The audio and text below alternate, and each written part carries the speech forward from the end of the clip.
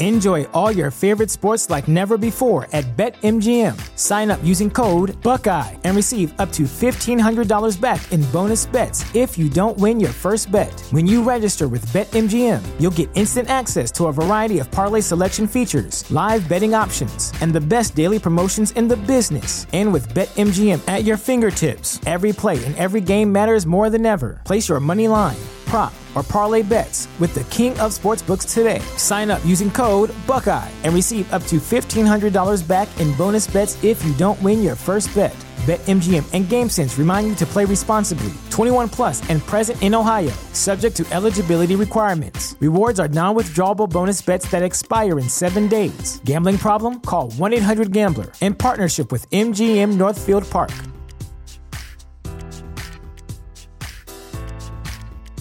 What's the easiest choice you can make? Window instead of middle seat? Picking a vendor who sends a great gift basket? Outsourcing business tasks you hate? What about selling with Shopify?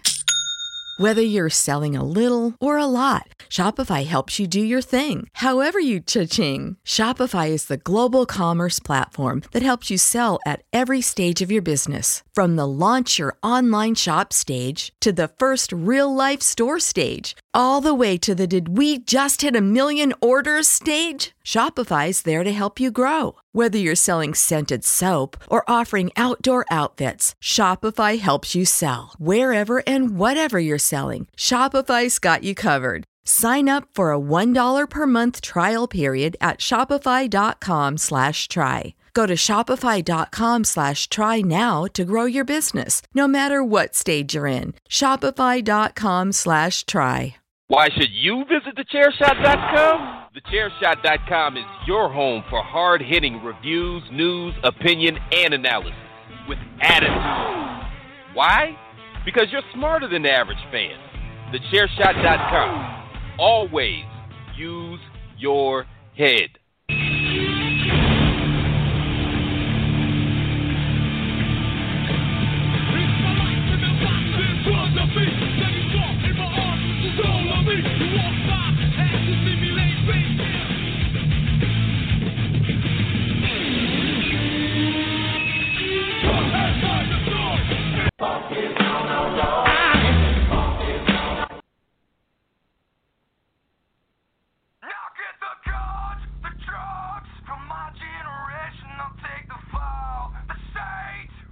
Running.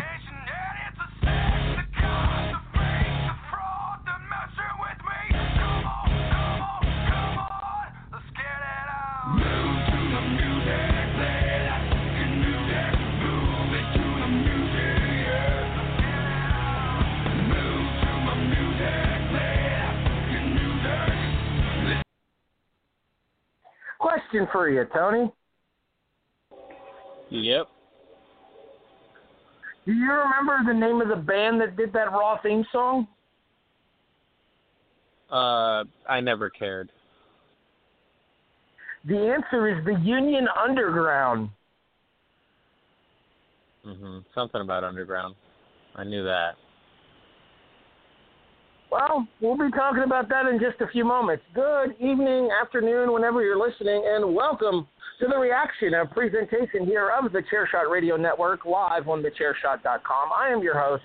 My name is Terry Broadhurst. Joining me once again, fresh off of his vacation, the Down 6 Day 1 co-host, Tony Acero. Oh, and what a show to come back to. All right, well, the good news is we're going to talk about the fun episode of SmackDown first instead. Because SmackDown didn't suck. Well, at least you're right. At least I didn't think SmackDown sucked. I thought SmackDown was actually pretty good. But Raw, oh boy, we got a lot to discuss. Some of which we might not want to. Some of which I'm going to refrain from out of, well, whatever's left of my sanity, honestly. Tony, that show gave me a migraine. Yeah, I've never wanted to quit mid-episode, but man, this was close. All right, let's talk about the fun one first, though. First of all, how was your vacation? Ups and downs, a lot of difficulties with regards to the site. I was either on the road or in a place that didn't have the best service just to do the Raw report or SmackDown or AEW. But everything's back to, well, I mean, I can't call it normal, you know, and I don't want to call it the new normal, but, you know, I'm doing what we can. I'm definitely still on the site, definitely still running the restaurant and bar. Missed the podcast.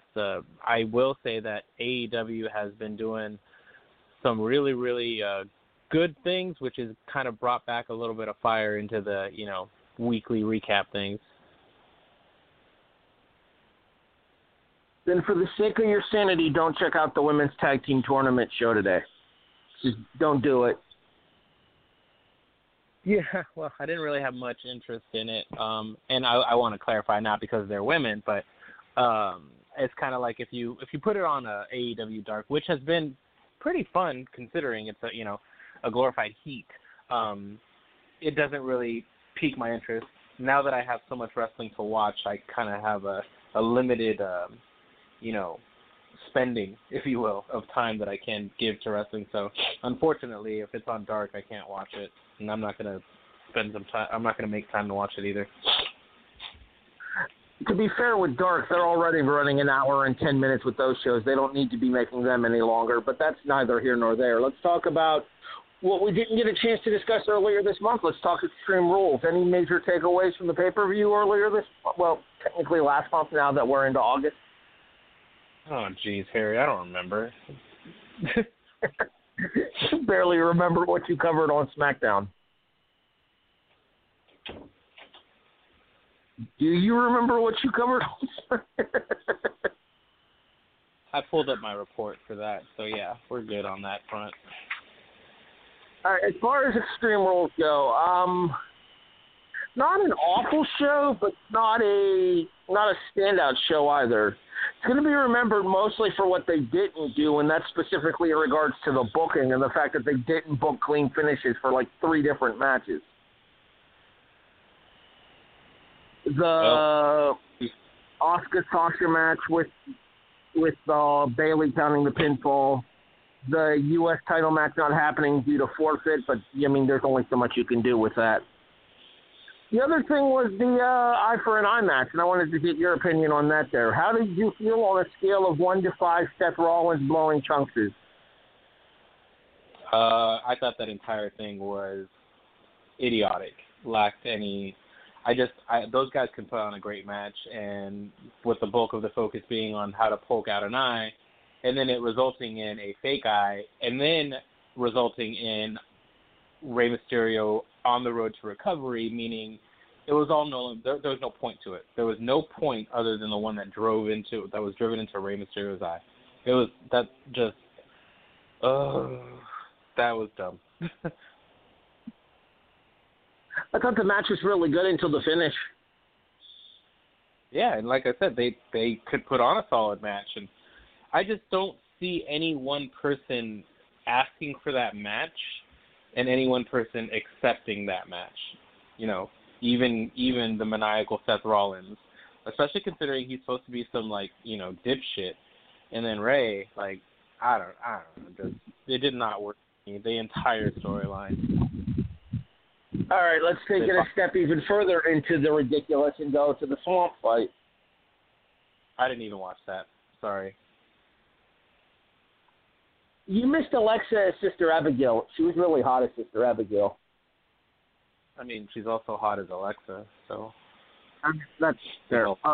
I'm getting a message from Greg DeMarco saying we have to be better than that. Tell Greg DeMarco to... first of all, kiss my ass. Second of all, let the WWE do better, and then I'll do better. I meant specifically in referring to Alexa as hot. Oh, well, that whole picture. You remember that whole picture with the puppy and the puppies and the bikini and Well, let's move on. Greg. Let's move on, shall we? Please do. I completely agree with you, by the way. And in regards to I agree with you, I am referring to what we're going to discuss to start SmackDown, and that is the AJ Styles Grand Metal League match. nothing actively wrong with the match, but you never felt like Metalik actually had a snowball's chance in hell of winning the Intercontinental title.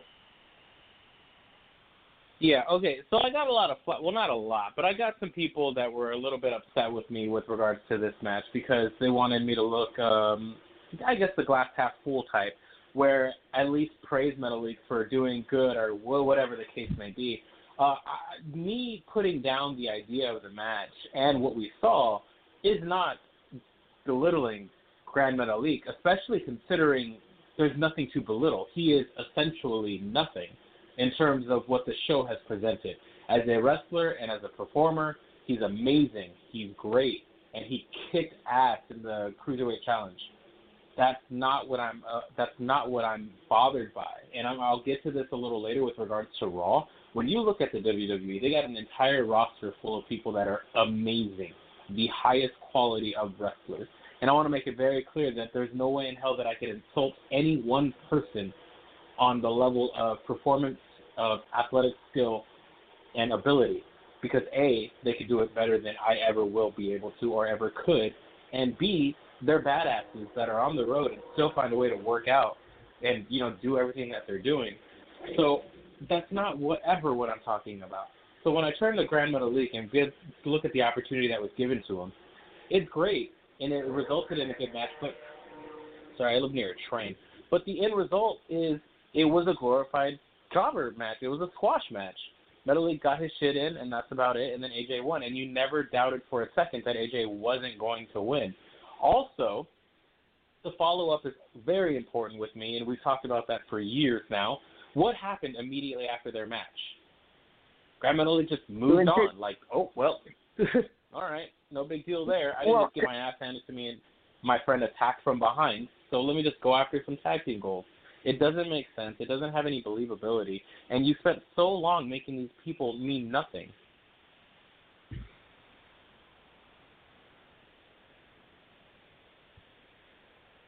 Not only that, Lindsay got dropped with a Styles Clash. He was no-selling it basically an hour later.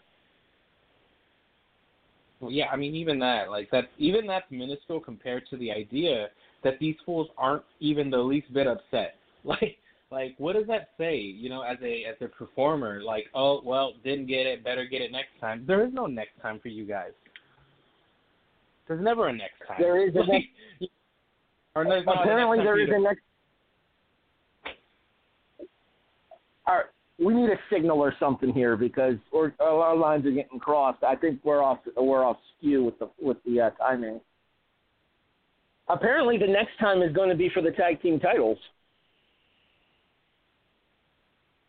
Yeah, well, that's not a next time. That's not what I mean. That's you just moving on with no rhyme or reason. Like, what? And again, unfortunately, we're looking at so there's this double-edged sword here where I could complain for weeks about how, they're not believable characters and we can't believe that they would even be willing or they'd be able to win. Well, after a certain amount of time, you have to start believing because they're putting their push behind them. But as of right now, we don't have that. We have nothing to base this on. They have not been people that we could rely on to win anything, whether it be an IC title match or a tag team title match.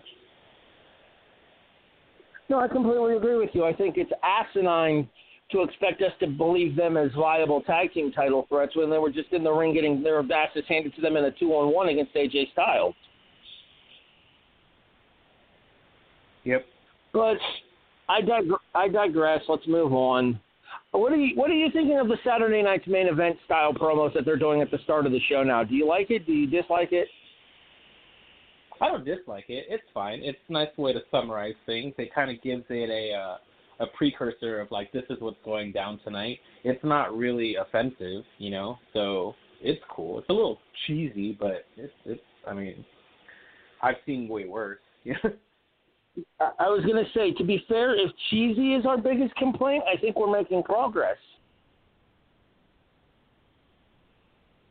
Yeah, they don't particularly. Go ahead. Well, no, I just said I don't mind. There are some wrestlers who you would you'd question, like, would they even be willing to do that? Like, that doesn't seem very in character for them. So those are the weird ones. But that's literally digging a little too deep. Just let it be. That's one of the things I'll let be. All right, so I kind of want to tie this and then the next segment and what happens later on in the show together, so I'll come back to it in a few seconds. We'll go to the Jeff Hardy segment next, and the Jeff Hardy segment sees Hardy coming out and talking about defeating his demons with Sheamus and how he's ready to move on. And here comes Baron Corbin because we can't let Jeff Hardy move the fuck on.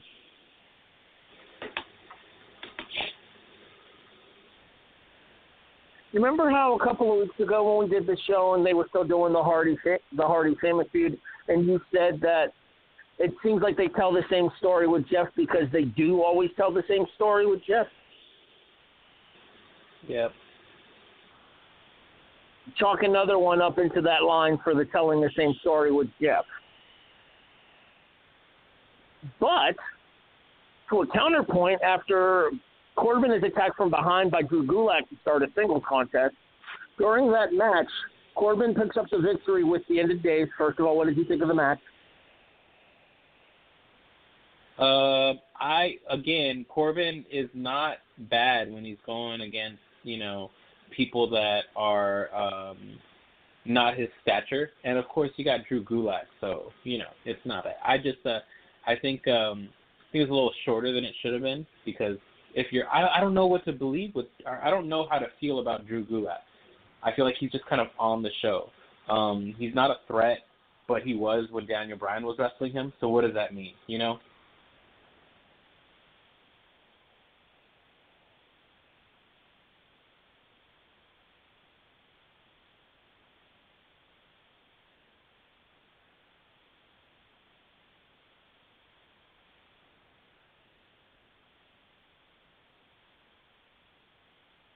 Hello.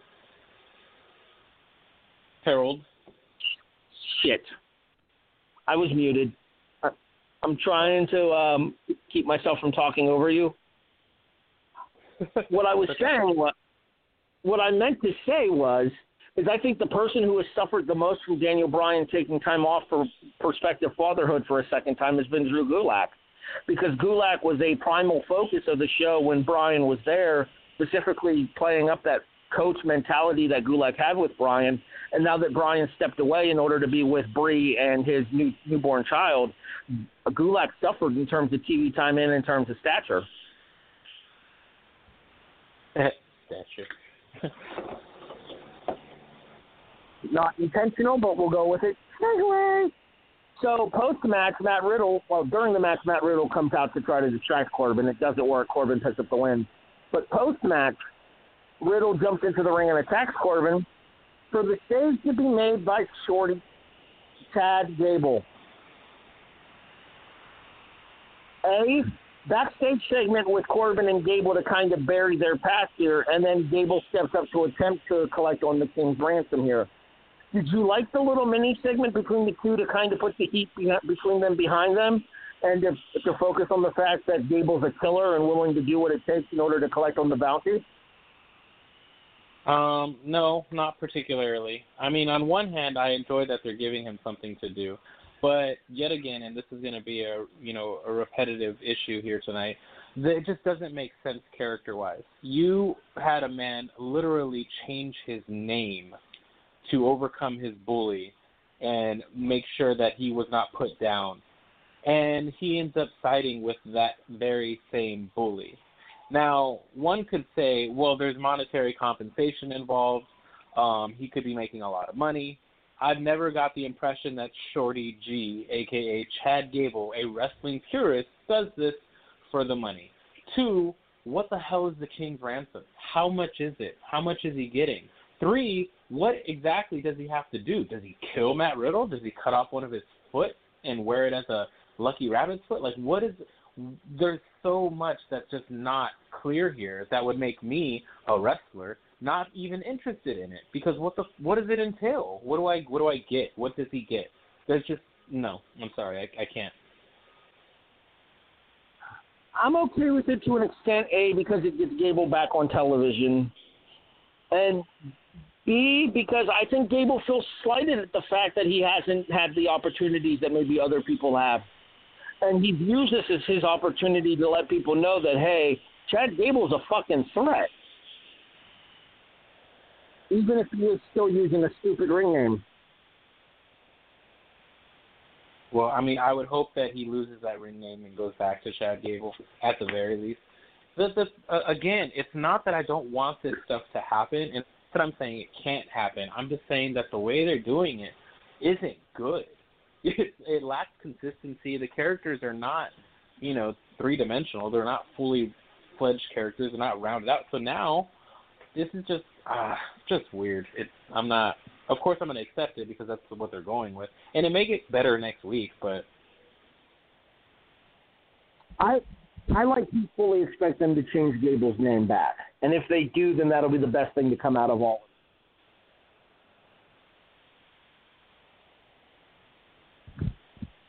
Go Gable. Big E versus Miz in a singles contest. Actually thought Big E did really well here, but in fairness, him and Miz have had plenty of matches in the past, both tag team and singles, so there's a good bit of chemistry there. I did like the fact that they told the story that Big E was able to overcome the odds. And I'm going to get your thoughts on two things here. One, the match in general, and two, how did you feel about Big E using it in finish? Okay, so the match was great. I think that Big E and The Miz did really, really well. I think that they gave them enough time. They didn't make it too one-sided. Thank God it wasn't a squash because I was really, really concerned about that. My only issue with the match would be commentary. What was your second question, though? Your thoughts on Big E finishing with a submission move? Okay, well, yeah, they're trying to give him an added fold, which is fine. So, like, the performance, I didn't have an issue with. The end result, the entire match, the submission, all that's fine. And it looks badass. It was more than just a stretch muffler. That thing was vicious. So, I enjoyed it. Almost like the old Brock Lock. I don't know if you remember that. Yeah, actually, I got called out in the comment section because I didn't call it the Brock Lock, and I'll like I said, I couldn't even remember Extreme Rules, so of course that slipped my mind completely. Well, Lesnar actually sat down with his and swung his opponent, so it wasn't a full Brock Lock, but I get where the comparisons are made because of the amount of viciousness applied with the move. It was an interesting dimension to add to the Big E character, I think, is the big takeaway here. And I'm all for a Big E singles push if Kofi and Xavier are still missing extended periods of time. Yeah, I love the fact that Big E's getting a push. What I don't like is commentary telling me that he's getting a push. I don't expect him to come out with a black, red, yellow, and green singlet or anything like that. And I also don't think that Booker T's correct in saying that he needs to change his entire persona or whatever. However, I don't need commentary telling me that Big E doesn't know how to be a singles wrestler because this is the same guy that used to ask for a fucking 5 count. So harping on it throughout this entire match for damn near 15 minutes that they're not 100% sure whether Big E can do this or not is just kind of defeating. And I don't know. I didn't like it. I think that rather than continuously doubt whether he could or couldn't, they would have done much better with just being like, this man can, and he will, and he's going to. You mentioned the 5 count. Let's not also forget that he's a former NXT heavyweight champion, and they put that over in his past as well. Right. I mean, NXT wasn't to the level that it is now back then, but still, he's a former singles champion. So, not to mention he's a former Intercontinental champion as well. So you're almost devaluing your titles by saying that he's not competitive as a singles wrestler. Now, the way to phrase that would have been that he would be rusty as a singles wrestler because he hasn't been one in so long. Right. And even that, man, I don't know. I think that belittles the performance of a wrestler. Miz has been teaming with Morrison. Why weren't they saying that he was, fatigued or couldn't quite handle it? I don't know. It's very short-sighted storytelling, and I think it did more damage, at least in this one episode, than good. To touch on the other thing that you brought up with the discussion of Big E there, in regards to the Booker T thing. I like Booker. I respect Booker, but Booker needs to shut the fuck up.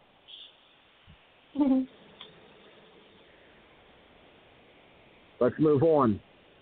We already discussed Grand Metalik and Lince Dorado approaching Cesaro and Nakamura for a tag team title shot, which is short-sighted booking at best and ineffectual booking at worst. Sheamus is now looking to be a problem for the rest of the SmackDown locker room. Tony, would you believe that Sheamus has been in the WWE for 14 years? That boy looks great. You wouldn't be able to tell that he's as old as he is because he's got himself into arguably the best shape of his career.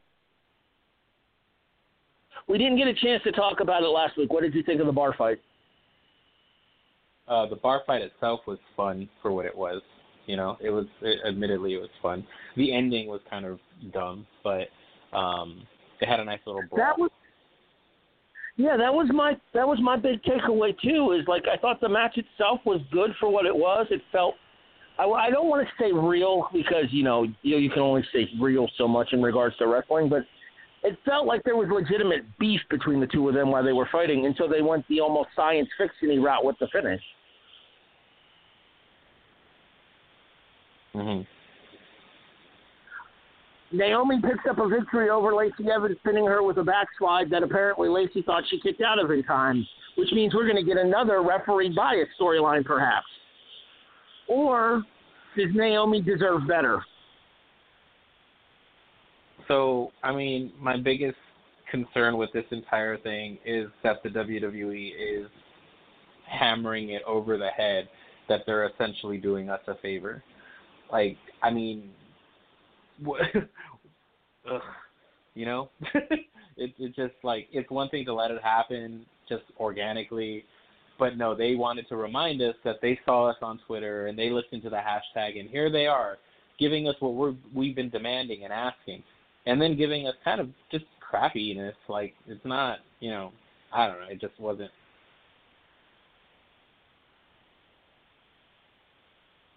I got to be honest, I've never seen anything special in Naomi personally. I think she's just another hand personally from what I've seen. I've said it from the jump. I think that she needs a little bit more training. I think that she could be a really solid character. I remember when she was just coming up that we were thinking that it would be really hard to translate. And I think when she was she was standing up for her daughter and everything, it was somewhat annoying, but I believed it. I believed that, right? And then out of nowhere, she turned heel again, and now she's back to the original incarnation, which just wasn't really all that appealing. Well, I said Naomi. I actually like where they've gone with. I kind of like what they're doing with Lacey. I feel like Lacey's a better natural heel.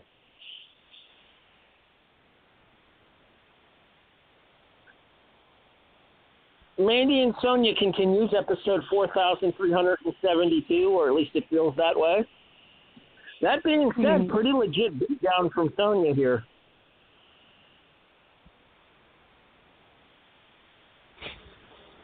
Are we going to go the Molly Holly route? Are we going to see Sonya get her head shaved in response?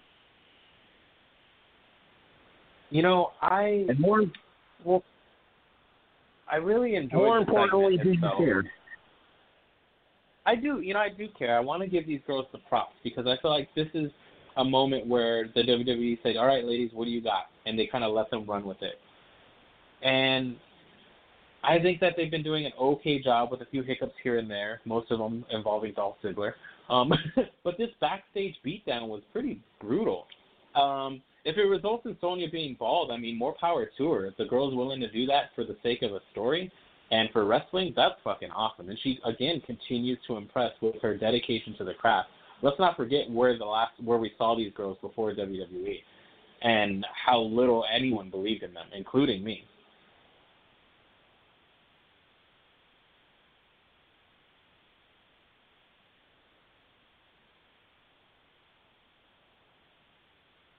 I think you're muted again. Miz and Morrison get involved in the aftermath, whereas Tucker and Otis end up chasing them away. Any interest in Miz and Morrison versus Heavy Machinery, or maybe even expanding it out into a sick person? Sure, why not? I think the thing with the Mandy and Sonya feud is it's always had moving parts. Otis for Mandy has been the one constant, but Sonya had Dolph Ziggler as backup, and now that Ziggler's on Raw, it's almost like Sonya needs different backup if that's the route that they want to go here. Because apparently Sonya is not AJ Styles and cannot fight her battles on her own. Yeah, I mean, I like the intersecting stories, and I mean, you know, I haven't seen Tucker in a while. Might as well give him something to do. And I was completely enthralled by Mandy versus Sonya. I thought that was a nice little. Sonya's just nuts. It used to be like, okay, that makes sense. Now she's full tilt psycho, and I think that might work for her. But isn't it kind of problematic that like crazy bitch is the default in WWE? In this particular instance, I don't think it's necessarily a bad thing because she isn't crazy for no reason. Okay, she as opposed to just randomly some chick starts screaming because that's what they do. Main event is Bayley versus Nikki Cross for the SmackDown Women's title. Bayley ends up retaining cleanly this time. Going face first across, putting Nikki face first across her knee in order to pick up the 3 count. Post-match is what we'll talk about more here, but for the sake of the actual conversation on the show, what did you think of the women's title match? It was fun. I enjoyed it. Obviously, we're getting what looks like possibly a Nikki turn or at least some frustration. I don't know. One thing I want to give Nikki props for is I feel like when she started the match, she did not stop until it was over. There was no pause. There was no reprieve. And they went for a good 10 minutes. And, yeah, it was nice. Post-match is what everybody's going to talk about, though, with Alexa attempting to comfort Nikki and Nikki shoving her down. You mentioned the fact that they seem to be kind of teasing a Nikki and Alexa split there, and possibly even a Nikki heel turn out of it. And then while Alexa is vulnerable, here comes the Fiend to stare down Alexa at first, and then we get the mandible claw to Alexa Bliss as we go off the air. 2-part question. First part is the one that's going to be kind of the controversial one here. Are you okay with this usage of male-on-women violence? Yeah, it's something they've kind of shied away from. It didn't really cross my mind. I mean, I don't. That would be anybody that complains about that. I would assume is the same people that are complaining about intergender wrestling on Twitter. Like, it's a performance art. These are 2 people that are performers. They agree to this, no matter how good or bad the storyline is. And they just, I don't know, man. I have no issue with it. Pretty sure Alexa didn't either. Everyone the Fiend has touched has changed. Do you think we kind of see Alexa lean more towards Wyatt now, similar to what they kind of teased with the Swamp fight? Nah, she's going to be, like, traumatized, and that's about it. And last question for this year is, are you surprised that they went the route of Wyatt using Alexa to get into Braun Strowman's head? No, I think they had it planned. Maybe not the details, but they figured it out. And I'm not surprised. Overall show rating for SmackDown? I don't remember. I think I gave it like a 7 or an 8, so I'll just say 7.5. I'm going to land at a 7.5 as well. I thought SmackDown was very good top to bottom, and while I may have disagreed with little things here and there, overall the show held my interest for the 2 hours that it was on, which is more than we can say about tonight's episode of Raw, Tony. Oh, man, here we go. Do you want to just rip the Band-Aid off and get this out of the way first and foremost? I mean, it's the whole show. I don't even know what Band-Aid you want me to rip off. This thing is one gaping asshole of horribleness. Let's talk Raw Underground, Tony. All right. All right, hold on. Before we continue any further, hate more than MMA? Work What? MMA. Oh. Yeah. Good point. I am not a mixed martial arts fan by any stretch of the imagination. I'm not that guy that you're going to see ordering UFC pay-per-views. I'm not that guy that's going to run to a B-dubs in order to catch a show or a fight night or whatever. I genuinely don't care about mixed martial arts. The thing is I respect mixed martial arts, though, because of the fact that they genuinely beat the fuck out of each other. This is making a mockery of mixed martial arts and doing so with valuable airtime that could be used to, I don't know, actually try to get people fucking over.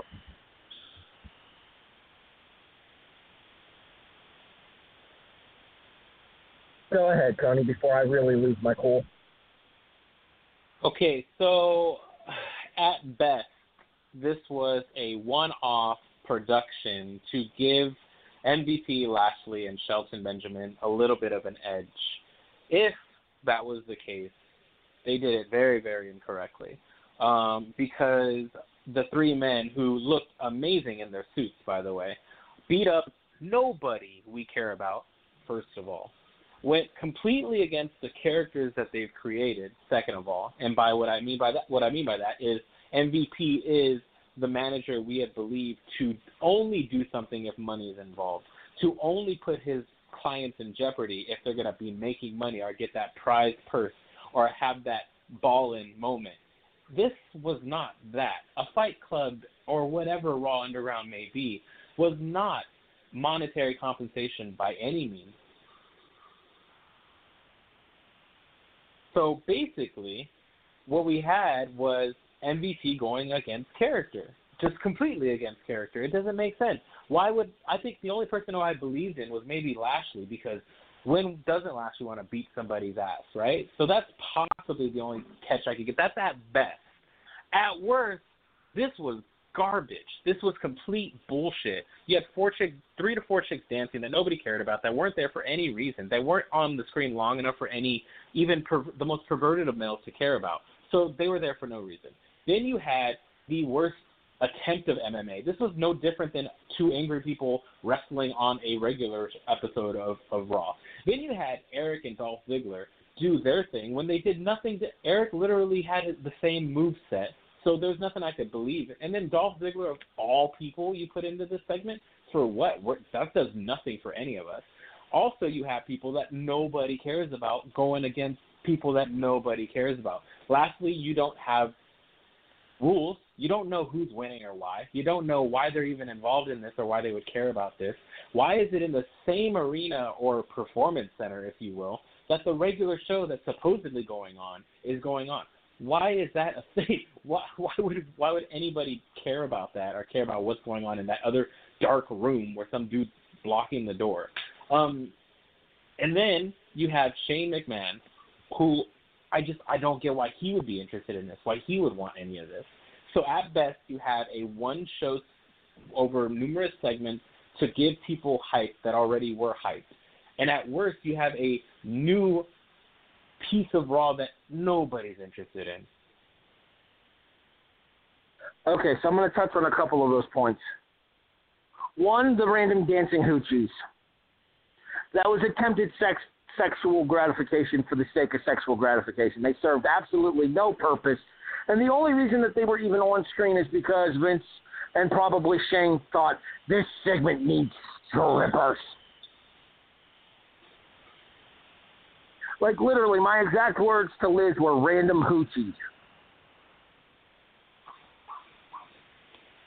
Number two, the reason that Shane was actually involved in this segment, and it kind of makes sense to me, is there are rumors that Shane actually tried to buy UFC before the group led by Dana White did. Shane is a known mixed martial arts fan. So I'm a little bit more forgiving of Shane's involvement here. I'm also a Shane McMahon apologist. If you're a fan of MMA, tonight should have pissed you off. So I'm not saying I don't buy that, but he did a disservice to the sport that he's in love with. Or it's a way for him to take a shot at the company that wouldn't let him buy it in the first place, because we all know the McMahons are petty.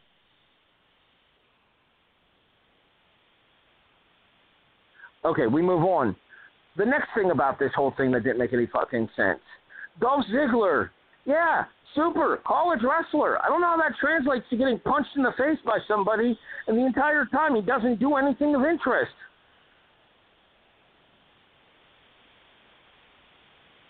And forgive me for not thinking the Dolph Ziggler strikes are on the level of what you would expect to see at a mixed martial artist gym. The Eric thing. Okay, here's the problem with that, with the whole Eric being in the ring thing. Eric, Raymond Rowe is a legitimate badass. But you did a disservice to him, you did a disservice to his teammate, and you did a disservice to their gimmick by putting him in a situation where he wasn't the Viking Raider Eric. He was just Eric of the Viking Raiders. Does that make sense?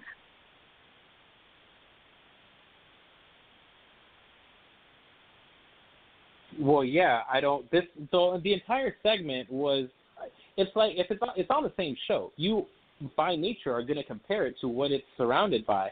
So am I supposed to believe that this is more real than what I'm seeing on the screen? Should I believe what's happening underground more than Montez Ford being poisoned? Should I get upset at, Ziggler beating some ass, but be like, oh, Seth Rollins is, not going to get hurt by Samoa Joe because he's a commentator? Like, you created a divide. You literally said, this is Raw Underground. This is more intense. This is no rules, blah, blah, blah, blah, blah. Okay, so what are you saying about your current product?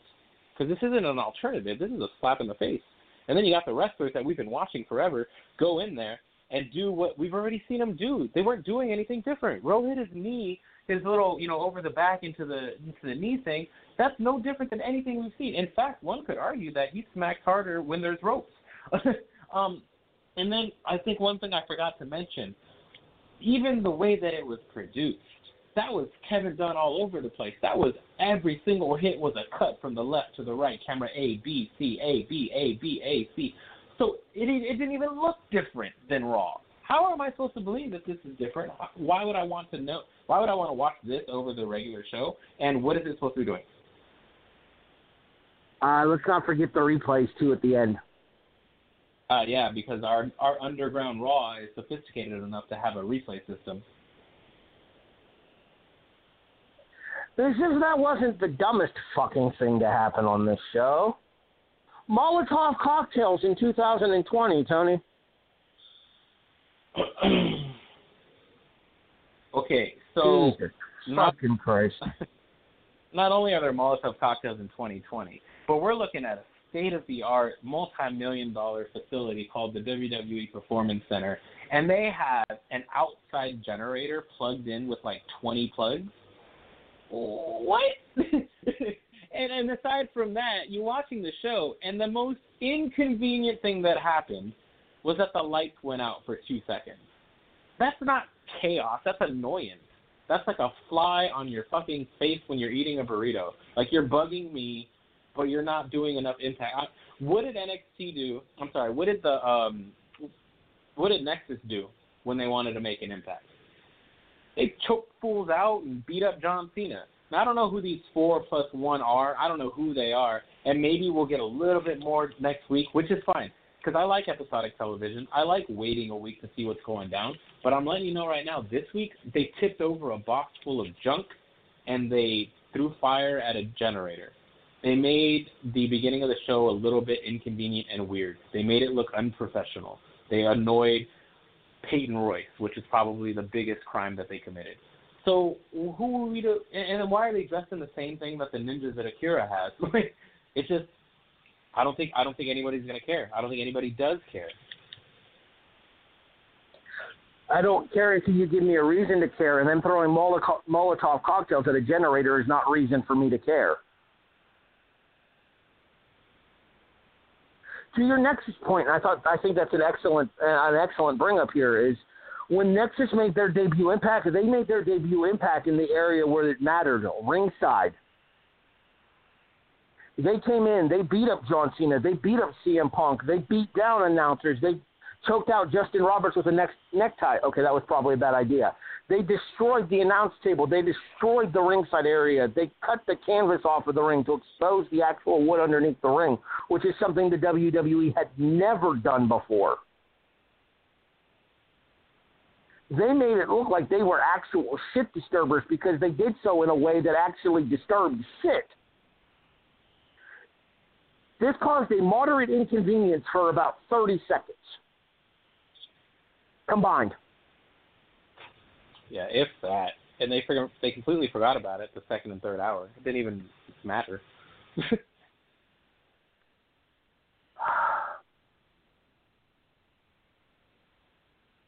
I picked the wrong week to stop sniffing glue, Tony. If it is anybody from the NXT roster, I think that the gimmick is unfortunately saddled before it even starts. Because what would they be mad about? A. B, they're ruining the performance center that they perform at, or that they train at. Like, why would they want to demolish the area that they're a part of? Like, I don't know. Well, we'll give it a week before we go too far as criticizing that one. But it just today was a horrible of just really, really bad writing. Let me ask you this. Are we being a little bit more generous towards this because of the shit show that was Raw Underground? I'm not being generous towards anything. Because they didn't story of whoever people may be, I'm going to let them have a week off or a week to tell me what's going on. I want to be the person that says, I want long-term storytelling and then get because it's horrible, you know? And Raw Underground, that shit's dead on arrival. There's I don't see any potential growth from there. But this storyline, maybe they could salvage it. Maybe there's a reason that's good enough. Maybe there was a very specific reason why they decided to destroy the power. You know, something that they can come up with that they already did come up with because I heard they're filming 2 weeks and that was just 1 week. So I'll let them have some time on that, but I don't have high hopes.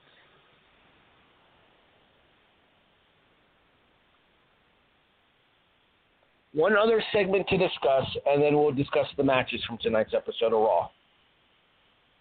The segment to discuss is the Drew McIntyre-Randy Orton confrontation. And in my opinion, Tony, this was the best thing on Raw.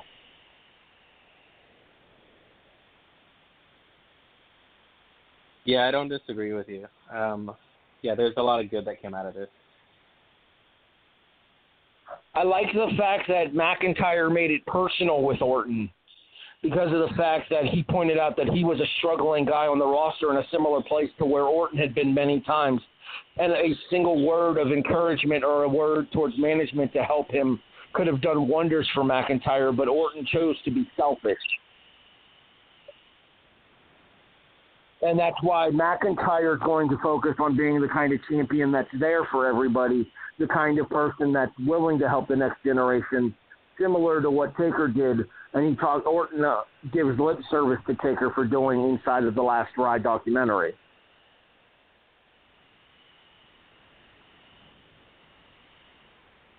Yeah, I thought it was very, very well done. And the reason why is because I believed both of them. I love that. See, they left enough on the table for us to eat next week. This wasn't conclusive. This wasn't done at the end of their segment tonight. Randy Orton didn't get his retort. Because when you look at the situation, when you look at it from a point of view of, like, I don't know, man-to-man or company, like people that work with you and people that you work with, Randy Orton doesn't really owe Drew shit. He didn't owe Drew multiple years ago. He didn't have to go up to him and say, hey, hope you're doing all right. That's not his burden. That's not his cross to bear. So Randy Orton, as heelish as he may be, is not wrong. He doesn't owe anybody anything. And, yeah, maybe shit was given to him, but who gives a shit? Maybe I should have been fired 20 times, but I don't give a fuck. I wasn't. How's that my problem? I wasn't fired. You can't get mad at me for who my dad is. Like, fuck you. So Randy Orton has a gripe, and he fully believes in himself. And then Drew, a little bit more country boy and a little bit more like one of the boys, watching Taker and really taking that to heart, quoting Edge, saying, Orton wasn't no Stone Cold or The Rock. All that is true and good, too. That is a different breed of person. That's one that wants to see everybody win and wants to see everybody grow. And because he's in a top position, he wants to motivate others to eventually get there, right? So that also is right. That also is a very good and compelling story and a full-fledged, well-rounded character. So you put those two together and you realize, oh, you're interested. You're interested in one over the other. You might even be more interested in Orton than you are in Drew, but the fact is you have a side and you're picking it. There's no divisiveness here internally. It's great. That is good storytelling, and it's very unfortunate that you could see that on the same exact show as what else we saw tonight, which is pure garbage. I am a optimistic kind of person. I try to look at the glass half full when it comes to wrestling just because I've been such a diehard wrestling fan for so long that I don't really know another way to look at the business. Orton and McIntyre is your saving grace for SummerSlam because that match should be fantastic because both of them are in their stride as performers right now. And if tonight's promo exchange was any kind of indication, the next 3 weeks leading up to SummerSlam are going to be fire on the microphone as well.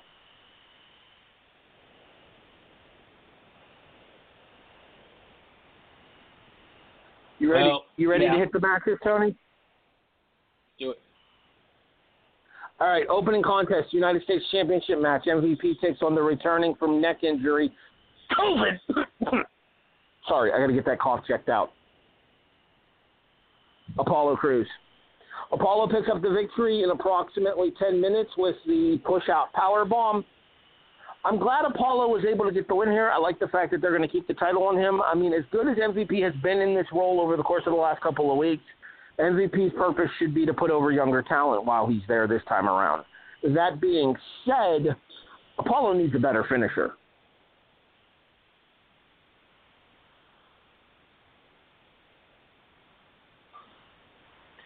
Yeah, I mean that's I think that's mostly opinion based. I don't really care either way. I like a sit out power bomb, and Apollo makes it look good. I will give credit here because I didn't expect much coming from this match when it was booked, and MVP more than held his own. Apollo looked great, and I thought this was. I'm almost positive I thought this was the best match on the card. A close second was Shayna versus Sasha before that segment went to hell.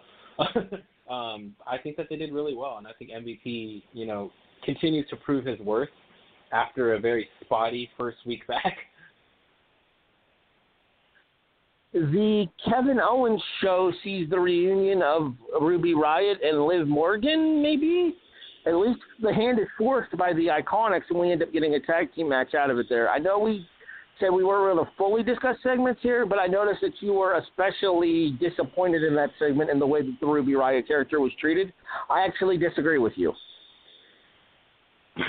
So I will allow you to explain. I'll allow you to explain your side of the Ruby Riott thing, and then I'll give you mine. I'm not a fan of this. I'm not saying this in a chauvinistic way. In fact, I think it's very supportive of women.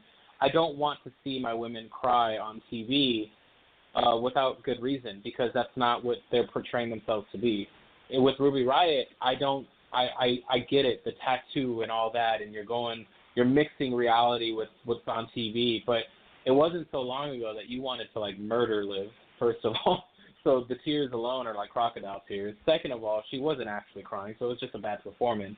And lastly, I don't mind if you want your friend back. I don't mind if you think you guys are better with one another. Ruby has been what little push she has led us to believe, or at least me, that she's a pretty badass chick that's willing to, do what she's got to do and not take any shit. And then she's crying to Liv, and Liv, again, we don't know who she is because they could never really hammer that down. So it came off as farcical. It came off as lacking emotion when it should, and having too much emotion when it shouldn't. And I am all for them getting back together because they're not really doing much on their own, and the Liv experiment didn't really work out, which, again, as I said in the beginning of the show, is not the fault of the performer, whether it be Ruby or Liv, because I think that they both Liv especially has grown in spades, but it's just not. I didn't believe it. That's why, and maybe I am grouping every woman in the same thing by not wanting them to cry on the show. It's not that I don't want them to show emotions. That's not the thing. It's that I don't believe this character would actively cry during this moment. Okay, I'm going to kind of tell this, and I know you hate when I do this, I'm going to kind of tell the story for them in regards to Ruby's change in perspective with the whole Liv thing. And it was surprising to me to hear them bring her up by name, but I think it kind of ties into this here when they mentioned Sarah Logan. And Sarah's recent announcement that she's pregnant. And it kind of put the whole squad thing into perspective for Ruby. And she realized that maybe there are things worth more in life than just being an individual star. Maybe friends, maybe family is more important. And I do appreciate that it was Kevin Owens as the guy to kind of bring them back together given Owens' history of fucking over tag team partners.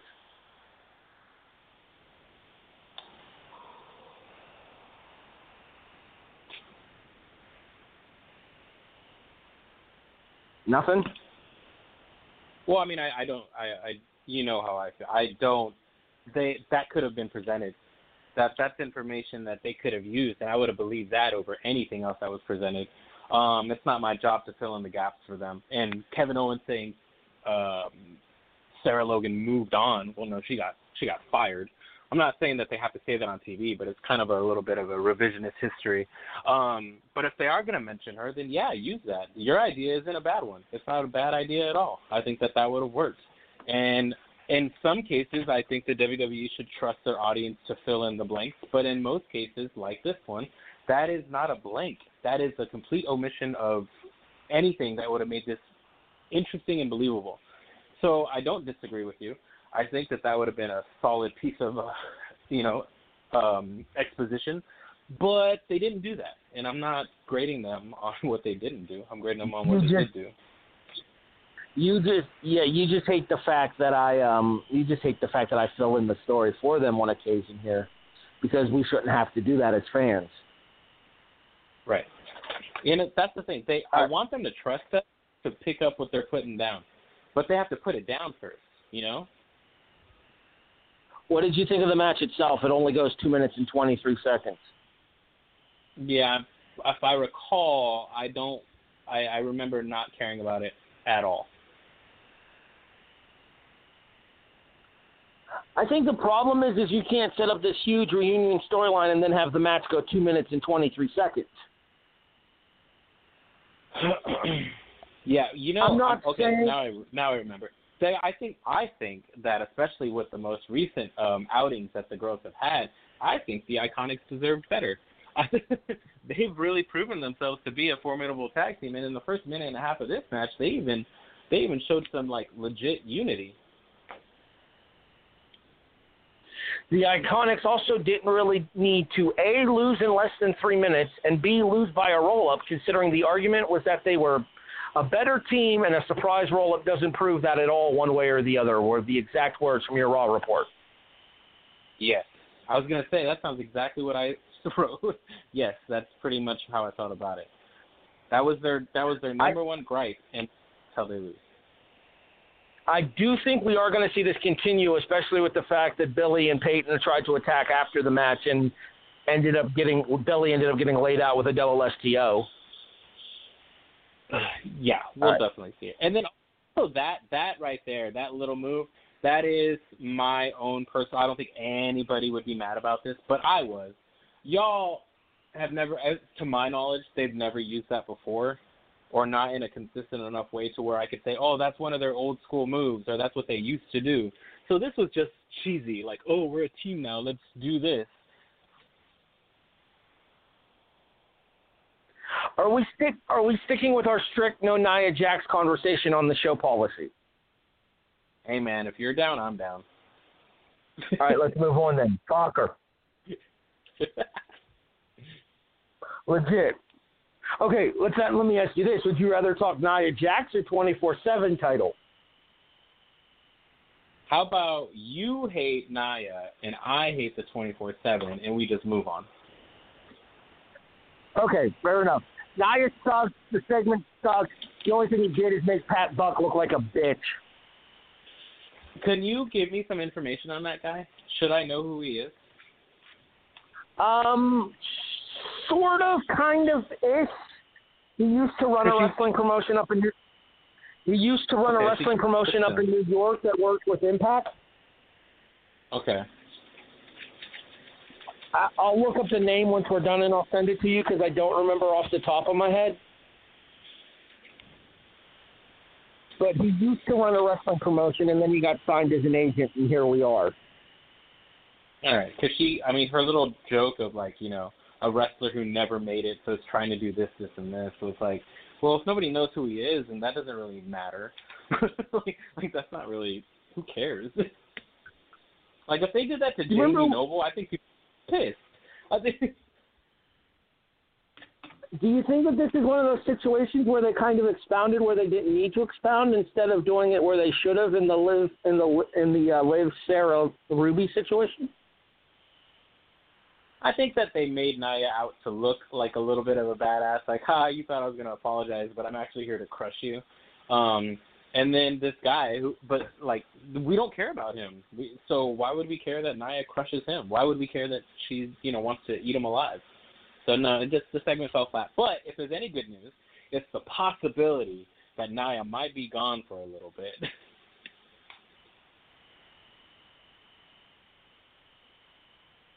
All right, Tony, hate on the 24/7 title. No reason for Truth to steal it other than he wants the title, but Truth is the type of person that would like to earn the title, so that didn't make any sense. People running around the ring, I hate. Akira, suddenly Akira's moves don't hurt anyone? How do you go from this badass dude to all of a sudden his punches do nothing to Shelton Benjamin?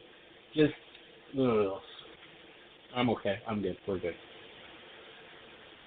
The name of the company for Pat Buck was WrestlePro. That sounds vaguely familiar. All right, let's move back on to continue Raw here. Sasha and Shayna, you mentioned the match earlier. Let's go ahead and discuss it here. I actually really liked the match, although I didn't care for the disqualification finish when neither woman touched a competitor in the match. I thought that this was another in a long line of proof that Sasha Banks is just above and beyond. And I don't think that that's a disservice to other wrestlers because I don't think they get the same opportunity that she does. But this was a different match, and she pulled it off. And I think Shayna also did her part really well, too. So I enjoyed everything literally except for that, where the DQ didn't involve either one of them. It was just, okay, we're doing this now? They kind of wrote themselves into a corner with this match because they didn't really want to give a finish for the two girls in the ring, and that's why we had the bullshit finish outside of the ring. I did notice that you only gave this match 1 star, Tony. I think you're missing a couple of stars for a Sasha match. Yeah, one would say that, but, I mean, the DQ finish really pissed me off, and the rest of the show was just, I did want to quickly mention the backstage segment where Shayna straight up starches Sasha with a right. Yeah, jeez. That looked fucking snug. All right, let's move on. Back-to-back matches between the Street Profits and the Angel. They don't really have a tag team name. The Angel Garza Andrade team here. Angel and Angelo Dawkins are up first. Apparently, Montez Ford collapses at ringside. Angelo goes to check on him and gets kicked in the face by Garza for the victory. We go into the second match with that, which is Montez Ford taking on Andrade. And here's an old school reference for you.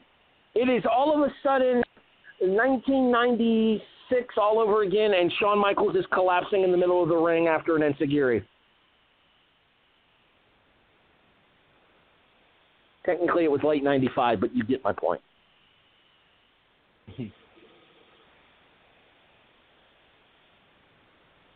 What did you think of Montez's best Shawn Michaels impersonation? Okay, I'm glad we're talking about this because I want your opinion. I don't feel good about this, and I'm not 100% sure why, because Andrade and Angel have been shown to be pretty dastardly and pretty mean, but I just don't see them doing this, and that's why I'm a little it wasn't that big. First of all, hats off to Ford, who I think did a great performance. It looked legit. It looked scary. It looked like something to worry about. But I don't know why Zelina and the other two would do something like this, put somebody else in danger, when I don't know. I could be wrong, but I just don't see that in their character. I will say though that Bianca removing the earrings and then getting after Zelina, that was a cool little moment. All right, touching a couple of different things here. One, Angel Garza Ladies Man is a storyline that I think could carry Raw for decades. even if I literally don't care about the fact that the chick was on The Bachelor. Congratulations. Who wants to date the whore? Yeah, I didn't even put her name in the report on principle. B, I agree with you. I think it's in poor taste. I think doing a situation like this, and especially with them coming out and saying that Montez was poisoned, I think it's in poor taste, and I think it's something that, you know how they always say that they don't do murder and stuff in the WWE? Technically speaking, you attempt to poison somebody, you're trying to kill them. Yeah. So I took great issue with the fact that they ended up going that route there. And especially given that, so Andrade and Angel are weasels. We kind of acknowledge that. But at the same time, they're competitive weasels. They want to win. They don't want to have to stoop to those kind of means in order to win. Will they grab the ropes? Hell yeah. Will they put their feet on the ropes? You better fucking believe it. Will they poison you? Really?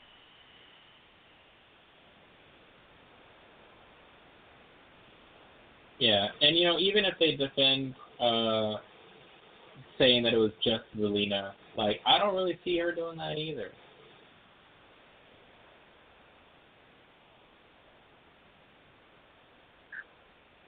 I have not been impressed by Bianca on the main roster. That being said, when she took the earrings off, that felt as real as humanly possible on this show. That felt realer than Raw Underground.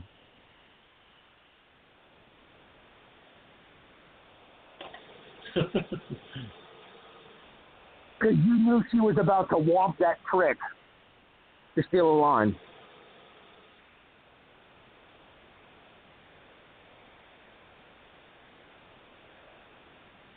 Yeah, right, let's move on. I think that we're getting there eventually.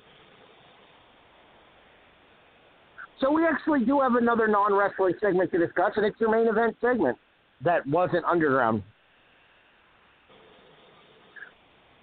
Rollins, Tom Phillips. I'm going to need you to go ahead and take over here because I feel a coughing fit coming on. Okay.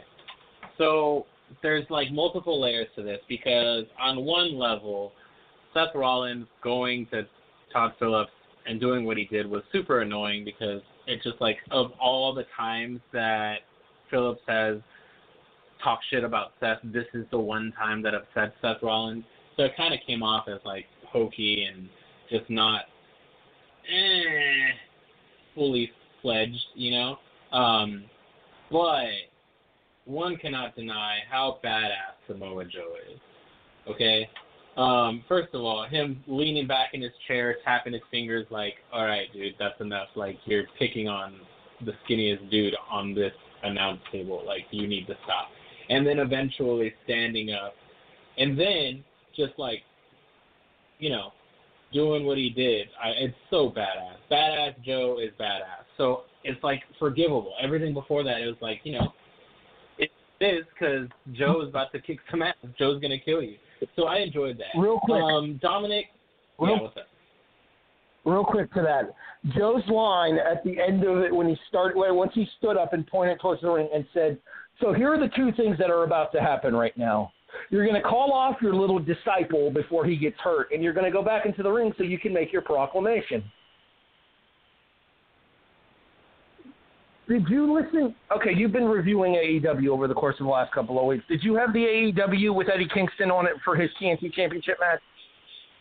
Yep. Buy or sell?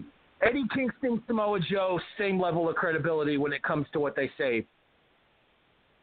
Because you genuinely believe what they say.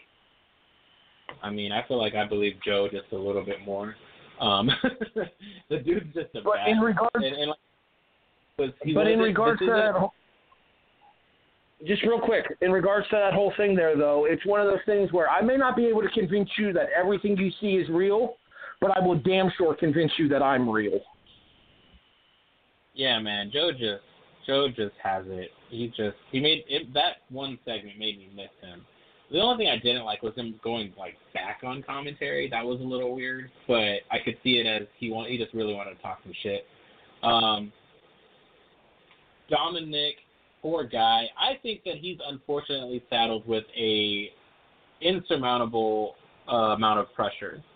He's Rey Mysterio's son, so the dude can do a 619 and people are going to be like, well, he didn't do it right or he didn't do it how he should, So I really want to give him the opportunity to wrestle before I criticize him in the ring.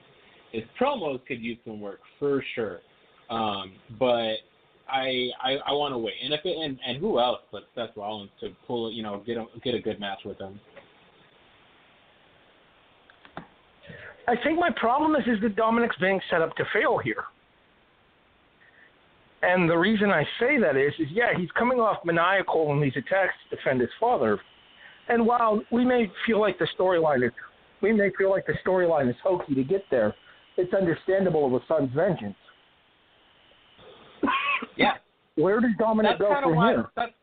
That's kind of why it sucks, man, that his promos aren't more, fueled by what's really going on. I mean, I feel like he hasn't dug deep and really found that, you tried to blind my father, bro. It happens definitely more in his actions, which I find to be a lot more intense than any promo that he cuts. But then again, his dad's Rey Mysterio, and every single promo that guy cuts is like, I don't know, telling a third grader a story. Where he goes from there, I don't know. I guess it depends on his contract. I mean, he could go. He's another wrestler on the roster. He can go anywhere. It doesn't necessarily have to be Rey Mysterio's son versus this person. So, hard to say. But that definitely seems to be the route they're taking him. Mm-hmm. I need you to cover for a few seconds, Tony. Well, I think that's the bulk of what we went over, or what we were supposed to go over. Raw sucks, all right, and there's not a lot of good that I can say about it tonight. I try my hardest not to compare AEW with WWE, and it's not hard to do that. It really isn't, because they're both completely different products. It's not even apples to oranges. It's like apples to fucking a red rubber ball.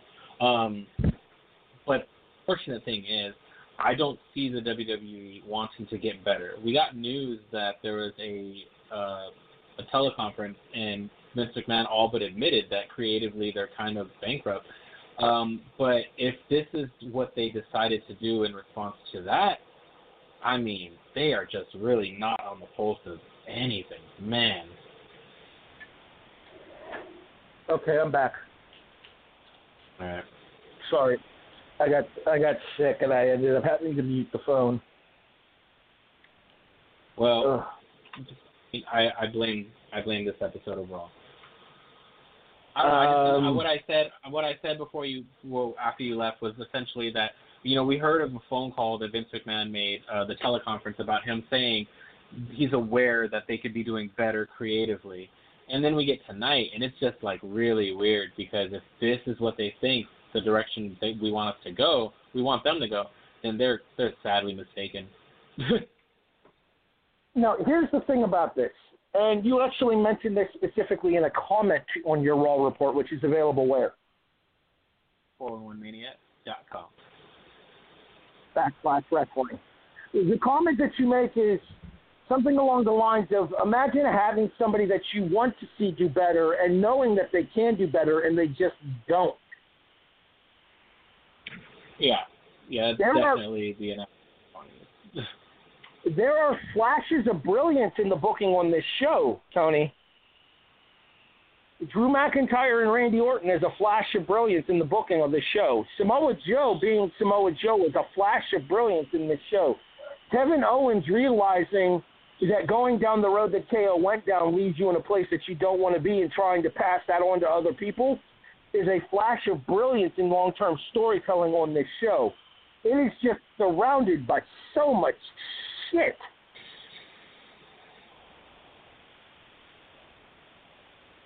There's a lot of it.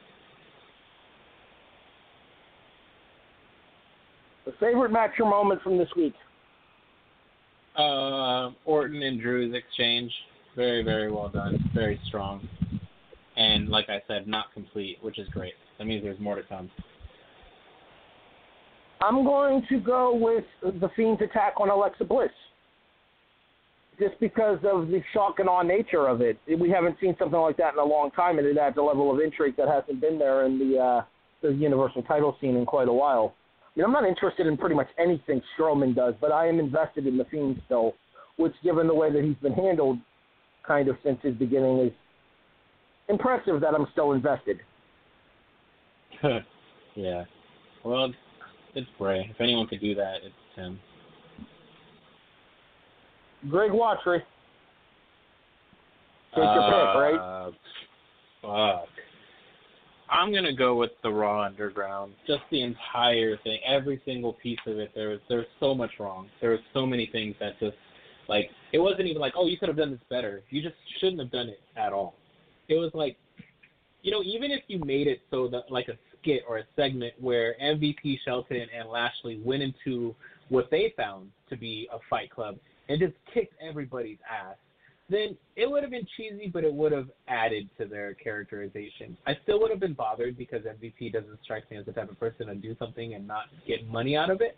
But you could have even explained that. You could have said, like, this is $1 million fight, or this is like the Kumite, and, like, you know, these are my prize fighters, and you guys don't let me down, and Lashley just murders everybody. But you didn't do that. You did what you did tonight, and it was just horrible. All right, I'm going to toss out an alternative reason for MVP entering the club and wanting to throw hands. You ready?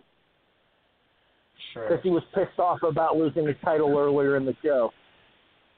Yeah, I consider that too. But after dressing up and looking all nice and dapper, I don't see it. Fair enough. Yeah, I'm pretty much going to second the whole Raw Underground thing. Like I said earlier, I'm no fan of MMA, and the only thing worse than MMA is fake MMA.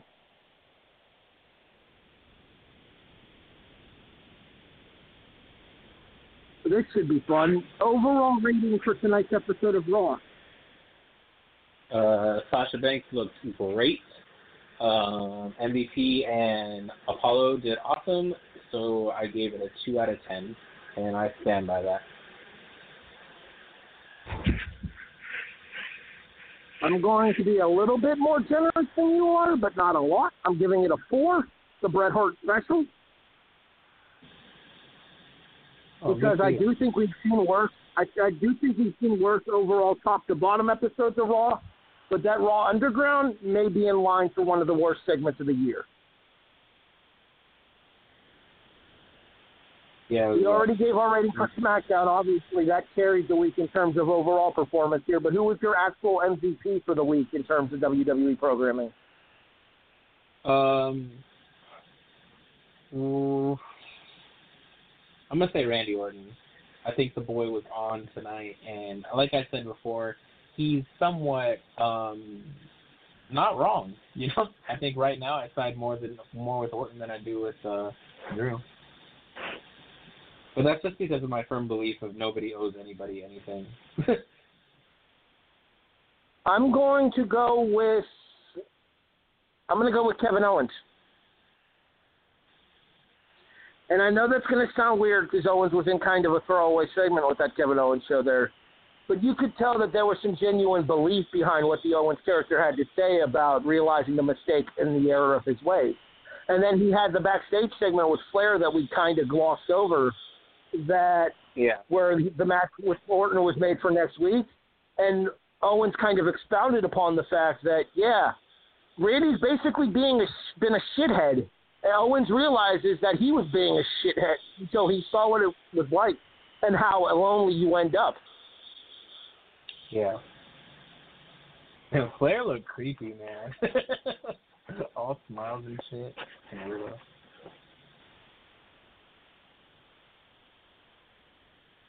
I think that wraps us up, Tony. All right. Where can people find you online? 411mania.com. Is TonyAcero.com still going to be a thing? I'll let you know when it is. All right, because I know that there's another book that's supposed to be coming out later this year, right? Yeah, I did excessive work on that during my break. All right. Not to mention the road trip probably helped, too, just going out and seeing the country and giving you different ideas for things to write about as well. Yep. Saw the Grand Canyon for the first time. It was amazing. Still haven't seen a barbershop in Ohio. We got to work on that one. All in due time.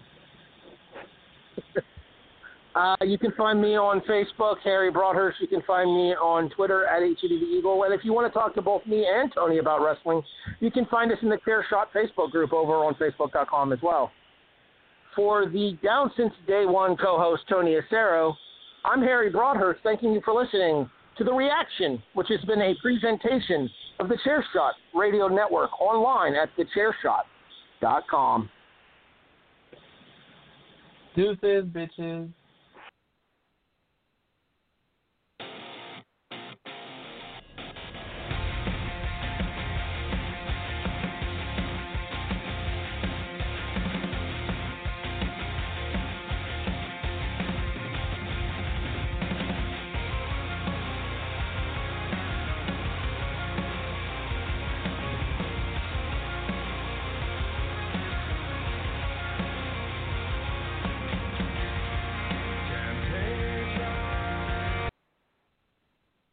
You have been listening to the return of The Reaction, a presentation of the Chairshot Radio Network, online at thechairshot.com. In addition, you can find us by searching for The Chairshot on Facebook.com and joining our group to talk to all of your favorite members of the Chairshot Radio Network. Harry, Tony, Greg DeMarco, Christopher Platt, Andrew Balaz, and many more. That is over on the Chairshot official Facebook group on Facebook.com. We'll be back at you again next Monday night at 11:30 p.m. with another edition of The Reaction, a presentation of thechairshot.com. Hit it, Platt. Thechairshot.com. Always use your head. Thanks for listening, everybody. We're glad to be back. We hope to talk to you next week.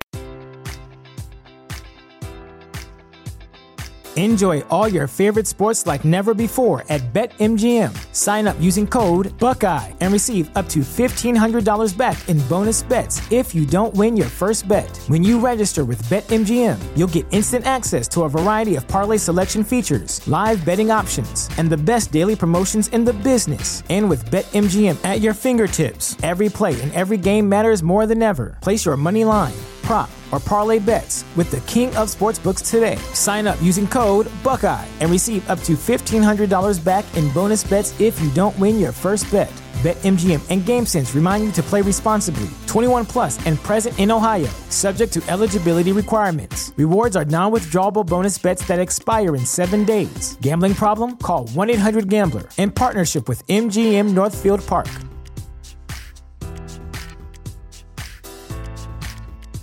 Support for this podcast and the following message come from Corient. Corient provides wealth management services centered around you. They focus on exceeding your expectations and simplifying your life. Corient has been helping high achievers just like you enjoy their lives more fully, preserve their wealth, and provide for the people, causes, and communities they care about. As one of the largest integrated fee-only registered investment advisors in the U.S., Corient has deeply experienced teams in 23 strategic locations. Corient has extensive knowledge spanning the full spectrum of planning, investing, lending, and money management disciplines. Leverage Corient's exclusive network of experts to craft custom solutions designed to help you reach your financial goals, no matter how complex they may be. Real wealth requires real solutions. For more information, connect with a wealth advisor today at Corient.com. That's Corient.com. Corient.com.